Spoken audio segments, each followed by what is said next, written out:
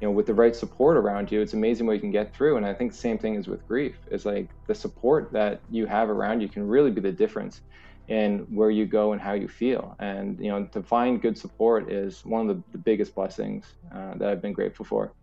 Hi, my name is Daniel, and this is The Death of the podcast. Today, I talked to my friend, Dr. Joshua Black, about grief dreams. Dr. Joshua Black is the leading expert and researcher for grief dreams. I really hope you enjoyed this episode. Today's episode is sponsored by Newsly. For the first time in the history of the internet, the web becomes listenable. Newsly is an audio app for iOS and Android. It picks up web articles about the most trending topics on the web at any given moment and reads them to you in a natural human voice. Browse and listen to articles from topics such as entertainment, sports, and business. Stop scrolling and start listening. They have podcasts as well. Explore trending podcasts from over 40 countries. Our podcast, The Death of is there too. Download and use Newsly for free now from www.newsly.me or from the link in the description and use promo code DEATH2021. That is DEATH, DEATH, 2021, and receive a 1-month free Newsly Premium. Unlimited listening, unlimited skips, and ads-free audio. That's Newsly, NEWSLY.me. Use promo code DEATH2021 for 1 month free Newsly Premium. Happy listening. Hi, it's your dad. Just calling to say hi. Check in and see how you're doing. I hope all is well. Everything's pretty much the same here. I'm doing okay. I love you.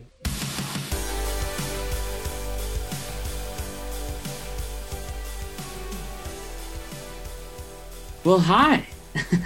I'm so glad we get to do this.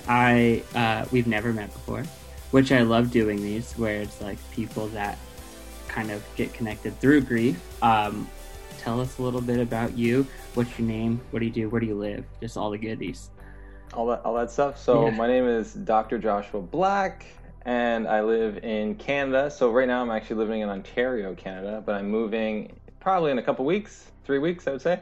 Yeah. I'm not sure when this is going to be airing, but I'm going to be moving to British Columbia. So I'm really excited about that. And so I am a researcher, I am a consultant, a speaker, and then also a host of the Grief Dreams podcast. So I kind of get what you're saying, how it's exciting meeting new people and be able to share grief and hear about their own journeys. Absolutely. It's awesome. So I kind of start all of these off with the same thing, and it's just, who died? For me, it was my dad. That was the most significant loss in my life. That really changed me. When I was a kid, I had a couple of animals that died. I remember a turtle and some goldfish. But I don't really have a lot of memories of that and the impact it had on me. But it was my dad that it taught me basically what grief was, or I guess one version of what grief could be. And it completely broke me. And I don't know, did you want to hear about the story? Of course. Okay. I guess to really understand my dad and my journey with him, is to really go back in the beginning. So, growing up, we had a really difficult time. Bonding is the best way to put it. He had a lot of issues with alcohol, and he had issues with regulating his emotions. So that just gave into a lot of anxiety for me and a lot of fear growing up as a kid. So I never really had the appreciation for him as a father. I know he was trying to do his best based on the circumstances and his own, past, but I was just really afraid of him. And so for the most of my life, I never really had a deep connection with him. If I saw him, I would try to leave the room. That's basically was the relation. And then it wasn't until my mom and him separated that he started to change the way he was parenting, is the best way to put it, or being a parent. So he wasn't, after the divorce, we started to hang out, and he would ask questions about me. Like before, he never did. He just used to tell me the stuff I did wrong, as a way to try and protect me from all that is, all the issues in the world. And so he used to just tell me, and that he thought was the parenting and the style I wanted, but it was never the style I needed, I guess. Yeah. And so, but now he was asking questions, and we're just hanging out, having pizza. We'd go to the movies. So stuff I've always wanted to do, have him do and be a part of. I was actually getting it. And now I was like 24 years old, but yet I still understood, I still was excited about those moments, for me. It's like that child getting, his wish. Yeah. And we were doing that for about a year and a half, like becoming friends is the best way to put it. And then that's when he died. And it was a complete shock. Like he had, some issues with his health, but nothing that caused for this concern. And so he was supposed to pick me up for a hockey game. He was supposed to take me for my birthday, and he just never showed up. And I just thought, maybe he just forgot. He had suffered from migraines every now and then, so he'll usually call the next day and explain. But he never called, and so I kind of just forgot about it, just thinking, oh, I'll just talk to him next time I see him. It wasn't a big issue.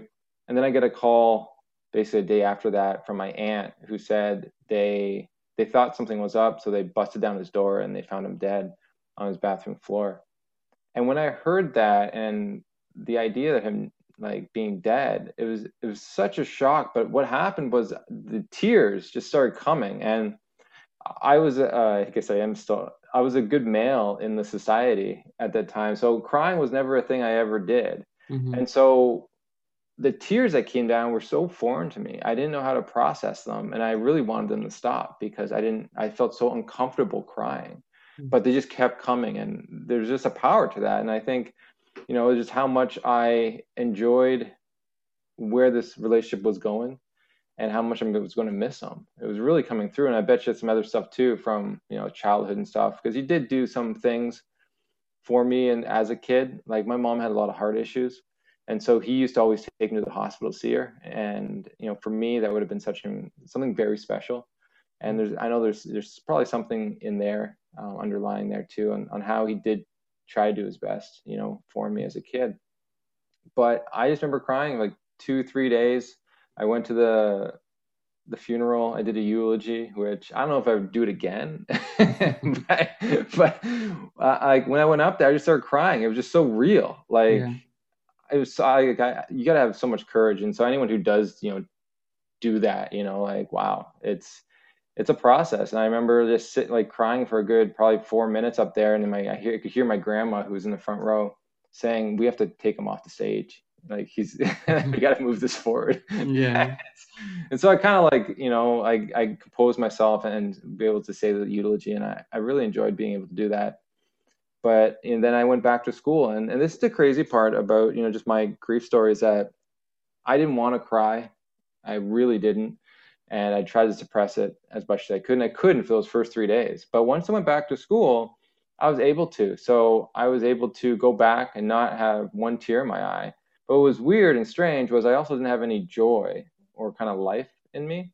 And so the best way I would say I was maybe like depressed, because I like to say the color came out of my world when I went back to school. Like once I stopped crying, the color came out.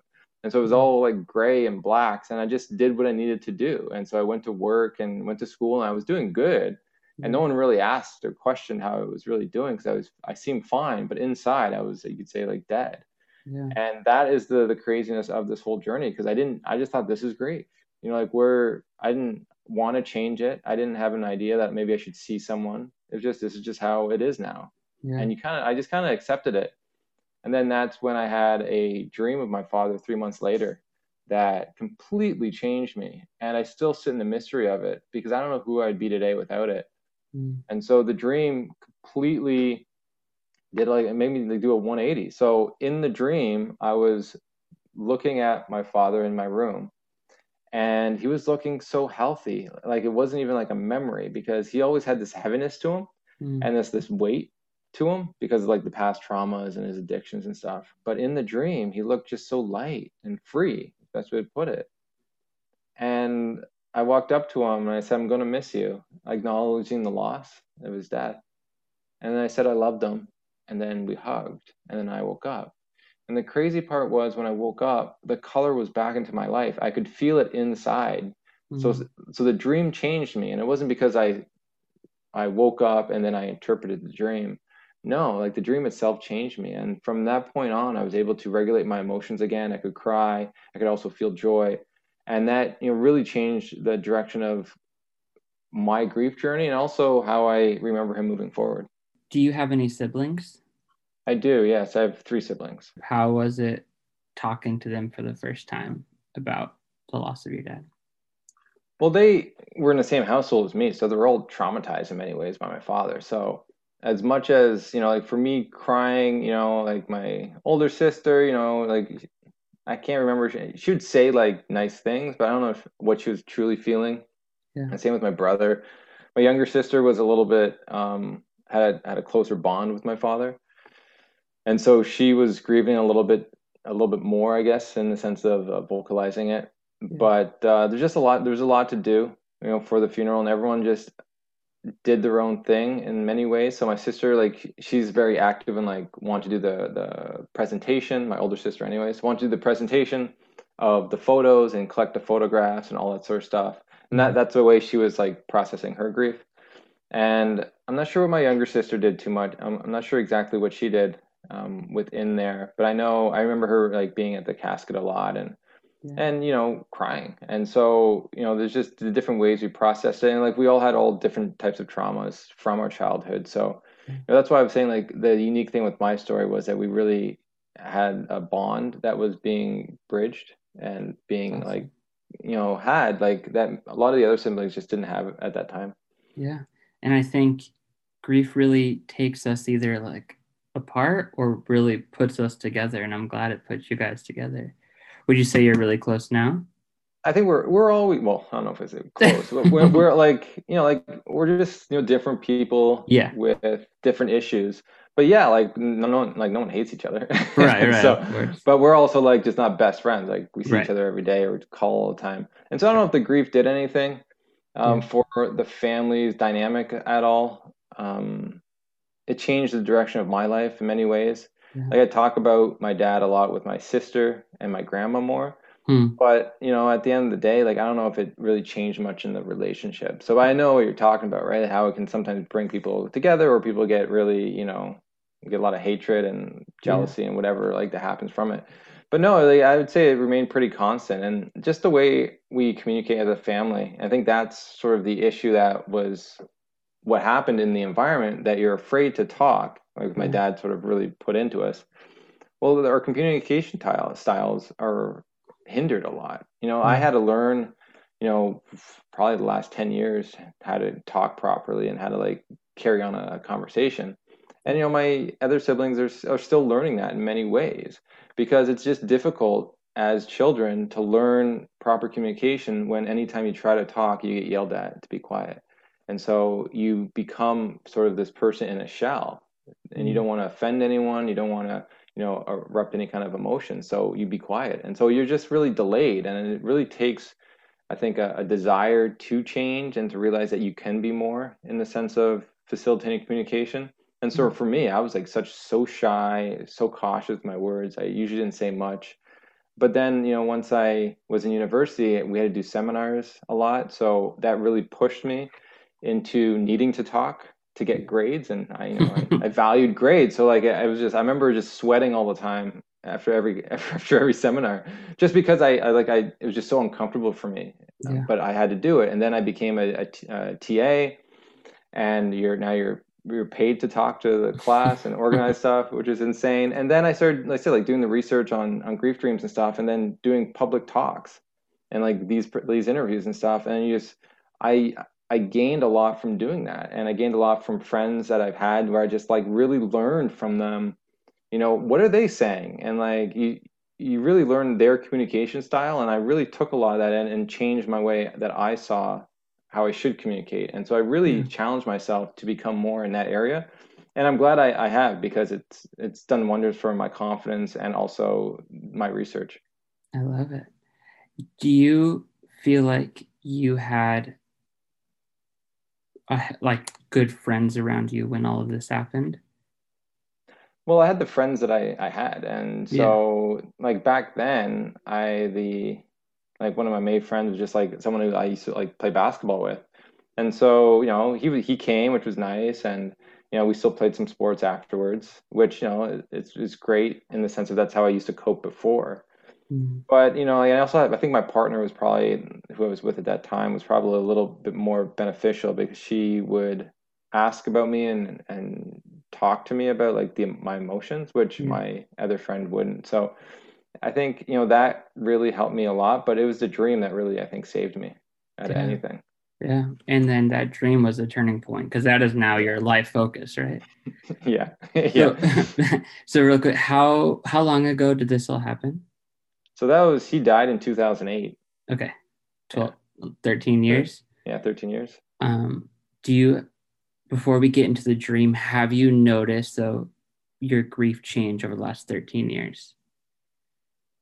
Yeah, in many ways. Like Cause yeah, yeah, like in the beginning, that first 3 months was, it just like great. And then the color came back, and that transition was huge. And then it was just processing the emotions when they came. And that was a difficult thing in itself because as a good male, I wasn't processing emotions. And, as much as like I had the dream, I was still learning about myself and who I wanted to be. I needed to learn about my own emotions and what they were representing within me. And so grief was an interesting part in all of that because I learned some new things that I didn't know before. So I remember it was so he died in January, and then I remember it was the first.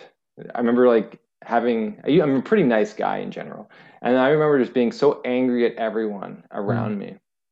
Like I remember walking to it was just this one day, and I was walking through this department store, and everyone I saw I just hated. Just like it's just like one of those things. I couldn't, and I didn't really understand it.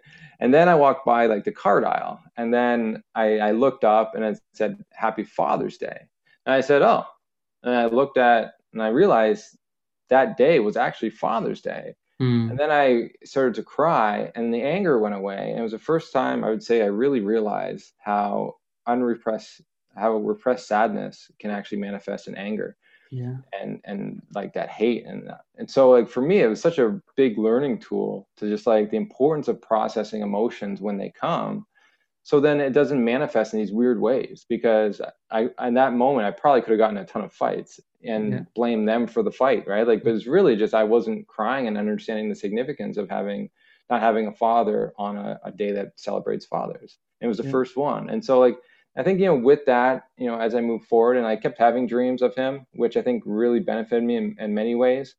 And, I talked to my grandma a lot about my dad. And one of the interesting things I found was that before he died, I don't know if I cared so much about who he was as a person before me. Yeah. Like I always saw him as, he existed when I existed. So like, who was he as a dad and blah, blah, blah. Mm-hmm. After he died, I'm like, wait a second, he had a life before me. And so I was asking my aunts, my uncles, and my grandma a lot about who he was as a kid and his past and what he went through. And even my mom, like their relationship, how they met. Like these are the questions I've never asked before. But yet I was really intrigued because I wanted to get a better idea of who he was as a whole, to Yeah. really better understand him and also his trauma. Because I was in psychology at that time. And so I was, I really sort of, had a inkling to like, for my forgiveness, I think for him and how we were raised, to understand them is the best way I felt was the best way to do it, because you realize that, they had their own traumas that were never dealt with. And like, what were they? And you Mm. start seeing them more as, rather than someone who's caused pain, but someone who was in pain. And Mm. so for me, it was just really trying to figure out what that pain was. So once the dreams started happening and then they kind of kept happening. What happened to you? What happened to your life? What happened to your career? And how did you get to where you are now? It's a big question. And so that dream, I said, like the first dream was amazing. The next dream I had was it was interesting because that first dream was really about my grief, because I didn't get a chance to say goodbye, and that dream really helped unlock that block in a way. And then I also never told him that I loved him. The last time I told him I loved him was probably when I was a kid. So to be able to say that in a dream, I think was very beneficial for me. Mm. Which looking back, I never would have thought I needed that, but it definitely did. And then there was also like this piece about just the love and presence of the dream. Anyway, so that was the first dream. The next dream I had was about 2 to 3 months later after that, and we were driving in his old Safari van, and I remember him pulling up to his mother's house, which would be my grandma, and getting out, and then we both got out and we're looking at the house, and he turned to me and said, "She's doing pretty okay without me." I said, "Yeah, Dad, she is." And so I woke up and I felt just, it was different because it wasn't about my grief per se, but it was about his mother's grief. Yeah. And for me, it was just like, it was just one of those, it was just a nice feeling. And at that time, I was talking to my grandma a lot. So I think it gave me reassurance that she was doing okay. She took it really hard, for many reasons. But yeah, it was just really, I think for me, is allowing me to see that she was processing her emotions. Yeah. And then after that, it was just like, they just kept happening every 2 or 3 months. But what was interesting was at that time, I was just finishing school, and I've always wanted to be an elementary school teacher. And that was something that he really, I think, put into me as a kid. Like he Mm-hmm. always said that they had the best pensions. This is the job you need. They get summers off. They get paid really well. Anyways, in Canada, I'm not sure in the States. Yeah. And so he really sort of, told me the importance of that career. So a lot of my life was based on getting that. Like the volunteering I did was based with basketball camps and doing stuff with children to really increase that resume so I could get in. And then so Yeah. anyways, I got the interview to get in and I turned it down. Oh. And it was the weirdest thing because if my dad was alive, I don't think I would have turned that down. Yeah. But I think it was, yes, he was dead, so maybe there wasn't the pressure. But I think there was something else that was, I think, coming up to the surface. I didn't really understand or fully understand yet. But I knew there was an intuition that was saying this isn't right. And so I turned it down. And it was so scary for me because I had no plan B. Like I went to school for this. And then Yeah. so I took a year off, basically, well, nothing else to do. I took a year to see what I could do, with a psych degree. And there wasn't really anything that was fulfilling. And so I was still trying to figure out meaning and, work through different aspects of my own loss. And then what happened was I decided to, since I felt I worked through a lot with my dad, I'm like, what about, working or volunteering, with the bereaved? And so I went to a hospice and I worked one-on-one and also helped with grief support for the bereaved and to really provide some meaning in my life. And it was beautiful. And I really enjoyed, being a part of that. But this is where another aspect of life changed, where, I was seeking for direction. I still didn't know what I was doing, but, that at least helped me a little bit. But when I was talking to these people, they kept bringing up these dreams, that questions on these dreams, like, why haven't I had a dream like someone else had? Or what does it mean to not have a dream? Other people are saying they're having negative dreams of their deceased loved ones, and they're scared, with that, and they didn't know how to handle that or what to do. And other people are just having kind of like these weirder dreams, and some people did have these positive dreams and they shared it. And at that time, I never brought up the dreams. Like I had my own dream, but I can't remember sharing it with anyone. It was just one of those things that was sacred to me and it changed my life, but I don't remember even sharing about it. But anyways, these people are talking about something like this, and I was like, wow, like I don't know, like those are really interesting questions. Yeah. And so I went to I still had access to the school library where I did my undergrad, and so I went and I looked at the research to see if there's anything I can provide them to give them some answers to what they're seeking. And it was a complete shock when there wasn't really anything in the area for them. It was like it was the craziest understanding to realize that research wasn't really done. So there was nothing I could actually provide them. So I came back empty-handed, and I didn't know what to say, and so I didn't really say anything. But I had a moment there where I'm like, could I help answer this question? Like I never wanted to be a researcher, and it scared me completely to even think about even trying to be a researcher, but could I be the one to actually do this? And so after getting enough courage to say, like what's the worst going to happen? You just try and see where it goes from there. And so, for me, that was the path. And so the difficult part when it comes to this topic is because no one studied it, there's no supervisor that can actually be the guiding rock for you. Right. Because it hasn't been done. So you got to go and it's kind of the outsearch. So I found an individual who did dream research, which was really amazing. And she actually was close by to where I was living at that point. And there's only there's not many in the world. And so It was really surprising that there was one right there. And anyway, so yeah, she didn't do the topic, but she was interested in it herself. So I did my master's there. And that's when I really learned about the vastness of the topic and how important it truly is. And then I got to do my PhD at a different university. And the individual studied trauma, and she had an interest in dreams, but her focus was more or less trauma.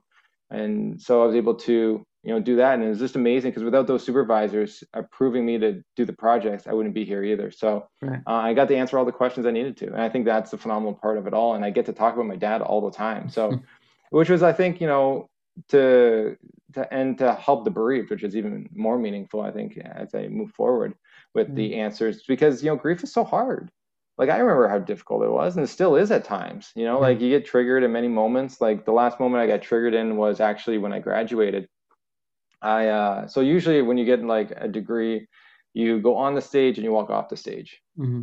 When you get a PhD, you go on a stage, but you get to stay on the stage because you're equal now to the people who are giving you the diploma or degree, right? Mm-hmm. So, for me, that's when it actually really hit me. And I was crying up there because I wanted my dad to be there so much. I really did. And yet he couldn't, though, because the whole reason I even got here was because he died. It was a really weird process. So anyways, I closed up my crying for a little bit just because I didn't want to go too hardcore on stage there. But then I got out and I went to the car after it was all done, and I let it out. And I think that's the beauty of being able to feel your emotions, is that you can control them a lot better. I wasn't trying to suppress it to avoid it. There was a better time I could utilize, be able to feel that. And I did, and I was able to let them out. But I realized how important that was for me. And that was the biggest trigger that I've had since in the last couple of years. And it just reflected the sadness of him not being able to witness, such a significant moment in my life.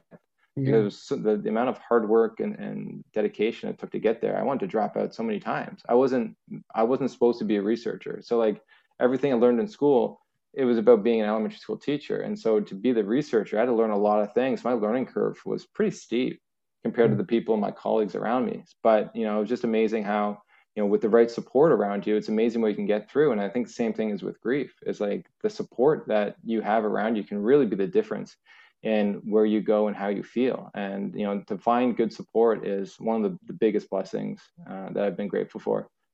Yeah. Losing my dad was the worst thing to ever happen, right? Like the worst, most devastating thing in the whole world. But the best, because now my whole job and life is to help people with their grief, no matter, kind of all over the place and what it looks like. And that's just been so rewarding. So I'm just curious, like, how do you meet one-on-one? How does it work? Or are you collecting data from all these people? Yeah, lay it on me. Yeah, there's a lot of things that, there's a lot of studies I've done, right? I have like 8 publications. So there's different ways you can collect data. And each one of those helps a specific question. And so you direct your studies based on whatever that is. But I do one-on-one, with people, one-on-one consultations with people now, because it is difficult for people to understand their dreams in a world where no one teaches you the value of dreams. And like that's what I was coming from. Like I came in a world where not only the culture didn't value dreams, Western culture anyways, but my family and my parents used to always tell me that my dreams actually were made from, or it was the devil that was, trying to get me. So I was very scared of dreams because I felt that it was a negative thing, and there's a negative individual that was trying to hurt me. And so, I didn't value dreams at all until I really had a dream, actually a couple of years prior to the dream I had with my father, that really told me that these dreams were meaningful, because I had a question that I basically went to bed with, and I got an answer to that question in my dream. Mm-hmm. And it was such a weird thing because I knew the answer waking up from the dream. And I always at that moment realized the importance of dreams in my life. And I utilize them as a tool now to understand myself and to basically get answers to some of the things I was seeking. So like I knew a little bit of that before my dad's the dream. So I kind of value dreams ahead of time. But, for a lot of people, they're growing up and they just don't know. And when they do feel this dream was important of some sort, they'll go to the internet, or they'll go to a dream dictionary to try to figure out what it means. And that's like such a bad way to try to understand your dreams. Like our dreams represent our waking life in many ways. And our symbols are going to be different based on who you are versus who I am, based on what we know. There's some cultural similarities based on how cultures teach things. But for the most part, your symbols are going to be very unique for you. So no one's going to really be able to tell you what your dream meant for you. Like it takes like a good like someone who's good at, helping you with your dreams is someone who realizes they can't do it without you. Like the dreamer needs to be the one really there to put the pieces together. All the other person is doing is really asking the right questions to facilitate an understanding of what the dream is doing. So yeah, I do that for people, which is always great. Like I've seen thousands of dreams, and when it comes to the deceased being present, like there's a lot of common themes, and I've talked to so many people, you kind of get an idea of like what it's referring to in many ways. Yeah. But like that's just where I'm sitting, which is kind of nice for me to be able to have that kind of information moving forward. But yeah, so when it comes to the research though, like I think there's a lot for people to know, and there's a lot of questions out there. And you mentioned that you're reading the book, and I think a lot of people do go to the spiritual side of these dreams because like they see how beneficial it can be for someone who's spiritual, who wants one. They want to understand that they've crossed over, kind of thing, and that kind of gives them that confirmation. Other people, it's the thing they hold on to that allows them to believe that they're still loved. And then they're there to support them, so they still feel safe in many ways, and it can help really with one's continuing bonds, with the individual, and then also process their grief in many ways. And if you're after loss, if you're religious and you start blaming God or become angry at God, these dreams can actually help that in many ways for you to feel comforted. Yeah. And so that's like the spiritual side of these dreams, but I did research, and I found, spirituality has nothing to do with actually remembering these dreams. So people who are not spiritual are having very similar dreams. And this is the thing that I think is the most interesting of it all, is that everyone is having these dreams, like for the most part, and how we interpret them is very different. And so someone who's spiritual won't typically have the deceased ever talking about the afterlife. But with someone who's spiritual, you'll see that, or you'll see angels or references to heaven or whatever, right? The religion is. Right. People who aren't spiritual, it'll just be about love. There's no like extra thing. And so I think it's very interesting when you look at that. And both, samples will still have these negative dreams too. And when we talk about, negative dreams, it's important to understand that some people view negative dreams also as a visitation. And so, when looking at that, you have to realize that, we need to know more about these dreams to help people understand their dreams. So they don't go to this is a visitation, because it can actually, I think, hinder people in their grieving process. But we need to understand that dreams do represent our waking life in many ways. And when it comes to these negative dreams, that's when you can really see it to the full extent on what someone is dealing with. So a lot of times it's like in my own research, I found that, those negative dreams and distressing dreams are related to trauma and unresolved feelings of guilt or blame. You really see that through the imagery.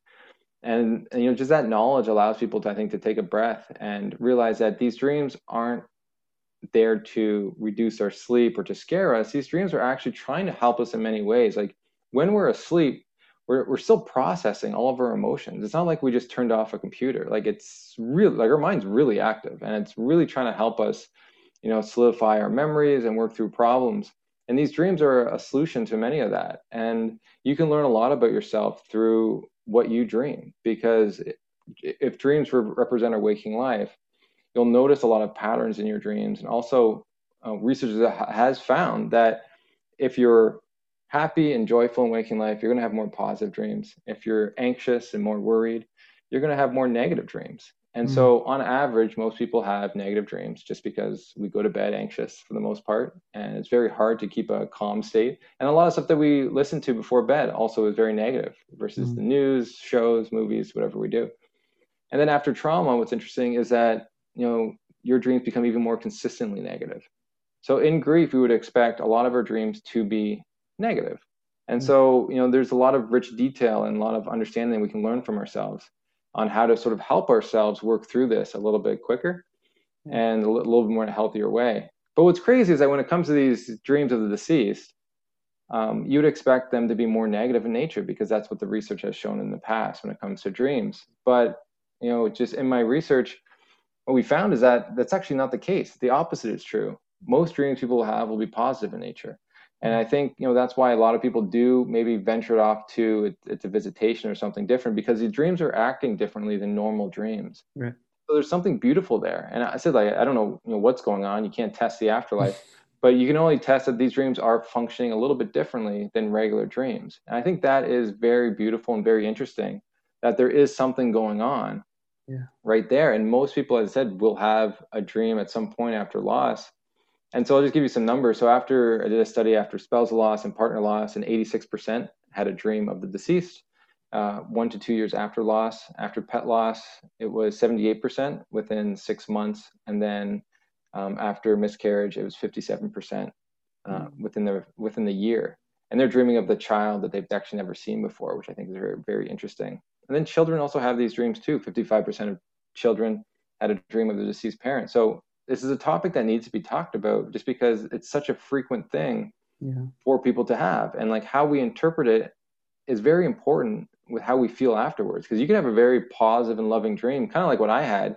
You wake up and someone tells you something that it means something negative. And all of a sudden, or if you interpret it in a negative way, all of a sudden what was supposed to be comforting now turns to something that's very distressing to you.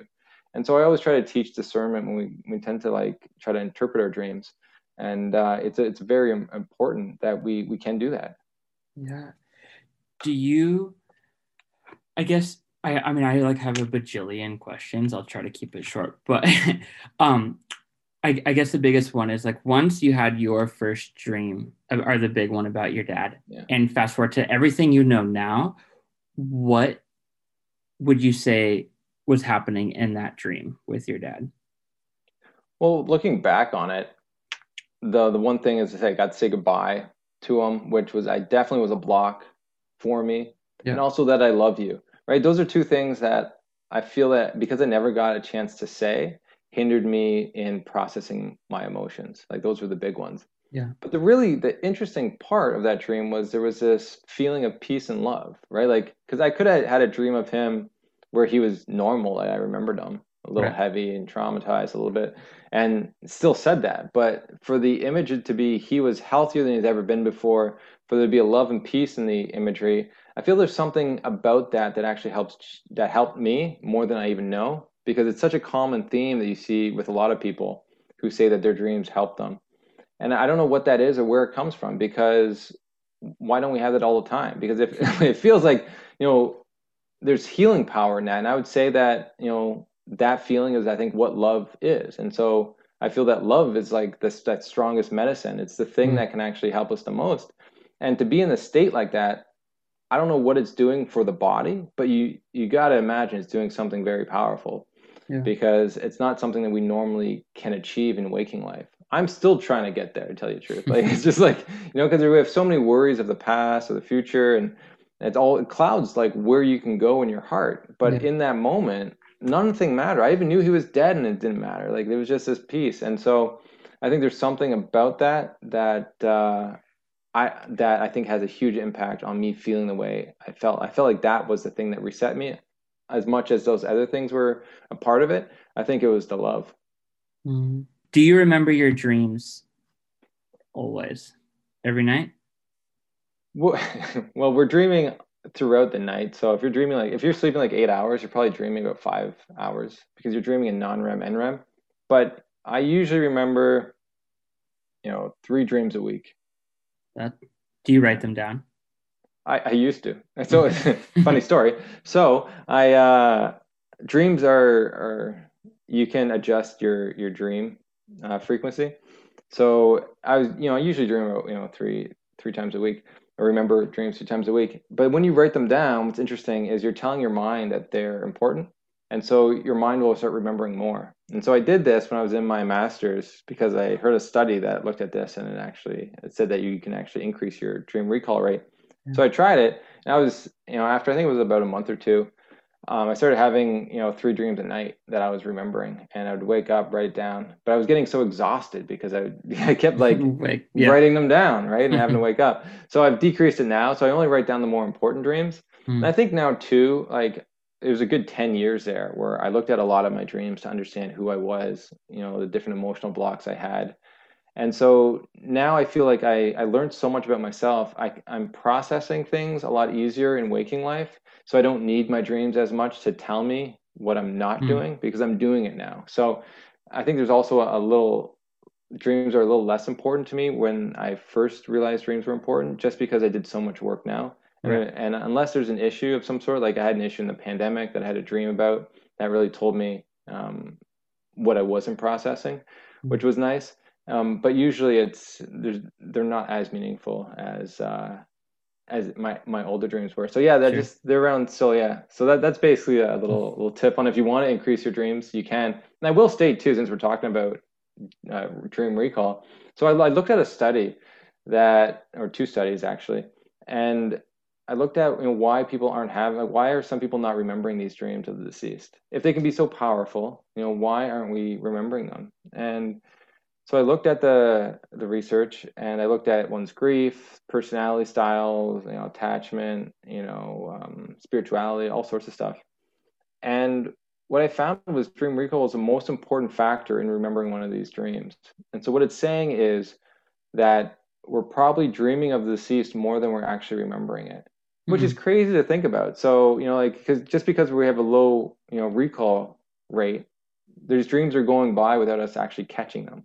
And I think that's a really important thing. So now that was actually one of the questions I had. So now when the bereaved come up to me and ask me why they haven't had a dream, that's what the first thing I go to. And for most people, it actually works because most people don't remember their dreams that often. And so you can just always say, how like if you're not remembering dreams that often, how are you supposed to catch one of these dreams? And that's what it feels Right. like more. It's like a fishing expedition more than anything, to get one of these dreams. And like when they happen and why is still a mystery in many ways, because they are so powerful to people, and you just wonder why can't we have more of them, if they are so powerful. Yeah. I don't have any memory of having a dream of my dad. It's been 2 years. Like you said, since they're always happening, maybe I am having them and I just don't remember them.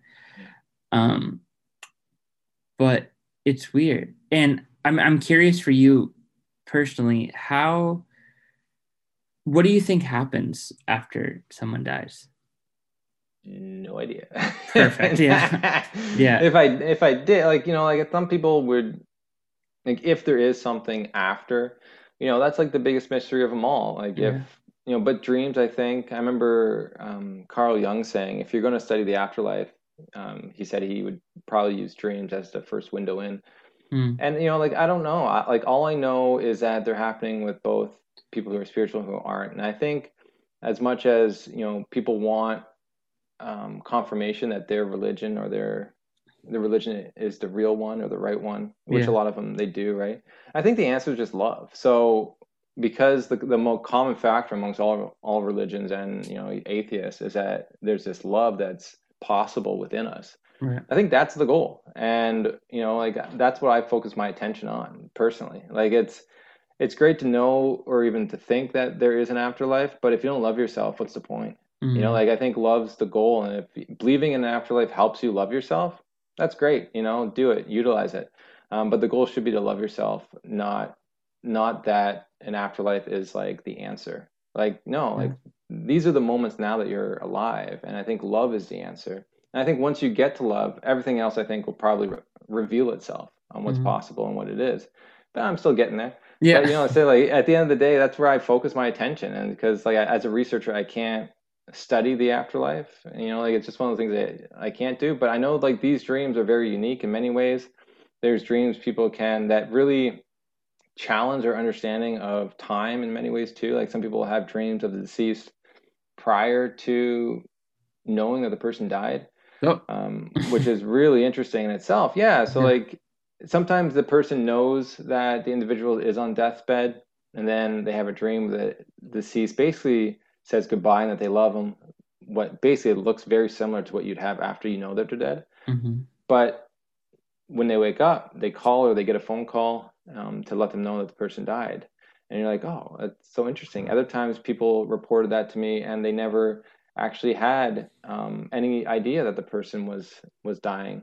They were Yeah. healthy last time they saw him, and they had that type of dream. So there are very interesting things that challenge our understanding of who we are as humans. And so Yeah. either it's, say, a visitation, or we have a connection with the other person in some way, to let, like, there's this love that's attached to us like a string, and that when someone dies we are notified somewhere in our being. So either one is fascinating, but Mm. that's sort of what I would like go to, and like I don't know which one is real. Either way, it's really interesting to think about, and to just really know that we don't know as much as we think we do about who we are just as humans. Right. And what we're capable of and what our bodies do. And it's crazy. Yeah, it's crazy. Where do you hope to see Grief Dreams and everything that you're doing in 10, 20 years? Well, I hope it to be a common thing, like for people to talk about. Like right now, like I'm doing a lot of talks and interviews because no one understands that the research has been done. Yeah. And because of that, people don't feel that it's valuable to talk about and with the bereaved at all. Mm-hmm. But with just the numbers and the information now that I've collected, there's more than enough information to help people work through their dreams and to be a part of the grief journey conversation. Yeah. And so that's why I really hope that it's not something I need to tell people. It's like a common sense thing now. But like everything that we feel is common sense now had to be taught to us in some way. Right. Right. So it's just one of those things in grief that, this is the newest thing coming out that is just trying to help normalize the experiences even further that people go through. And so that's why actually I developed an online course for people to take to really help, individuals learn about it, because like I have a lot of knowledge, but like, because of the pandemic, I couldn't teach anyone anymore.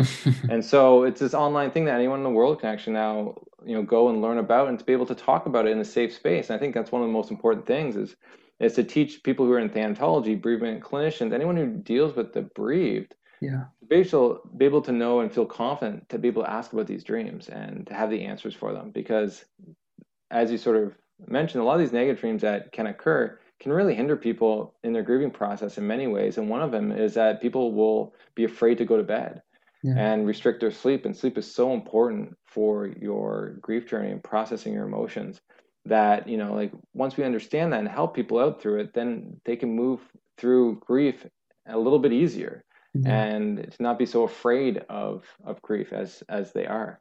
Yeah. I mean, I remember when my dad died, like, and I was afraid to have these dreams because you hear about it, right? The negative dreams, the negative impact and seeing him. And I remember I was so afraid. And then I just interviewed someone the other day and their son, when their son died, like they didn't want to go to bed that night because first, not only are they worried about the dreams, but also worried like that person was alive this day.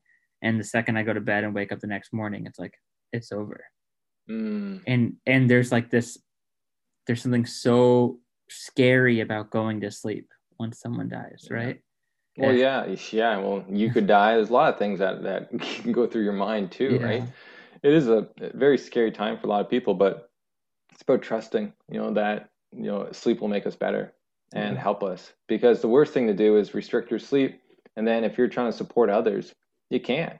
Your emotion regulation's down, your health goes down, your cognitive performance goes down. So like everything that you rely on as a human decreases.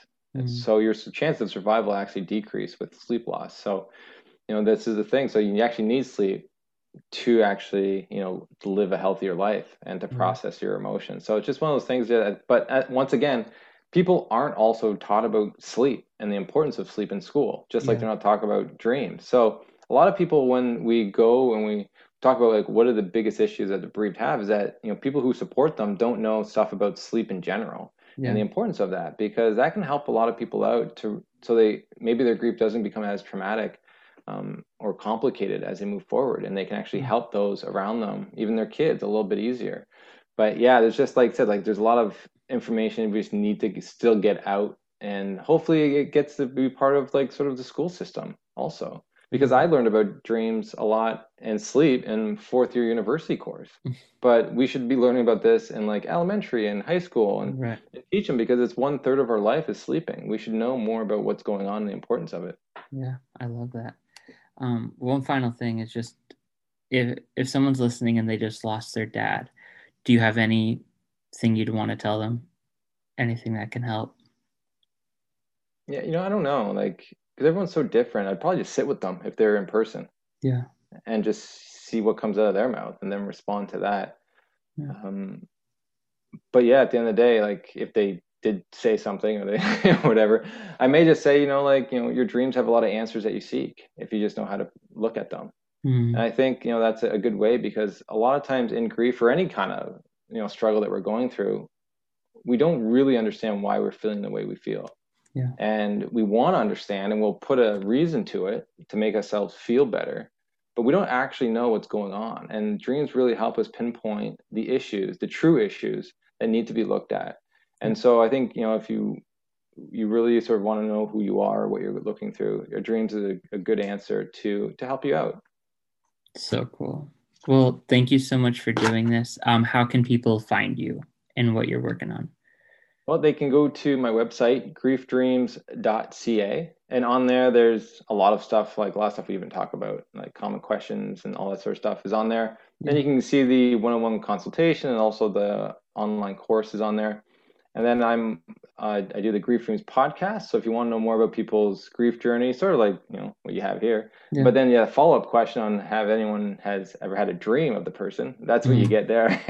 And it's really amazing. Like, I love it. And just like as you said, right, it's amazing to hear other people's stories. It's great. And then I got Instagram at Grief Dreams, and I'm also on Clubhouse too. So there's a lot of places you can find me if you're interested in the dreams. If you have any questions, feel free to reach out. I love it. Thank you so much for doing this. Well, thank you for having me and just having a platform for yourself to be able to help the bereaved in the world find some answers that they're seeking, and to normalize the experiences. Because, as you said, like, we all need to be together to make this grow as a thing that we talk about. So I appreciate what you do. Oh, absolutely. Thank you.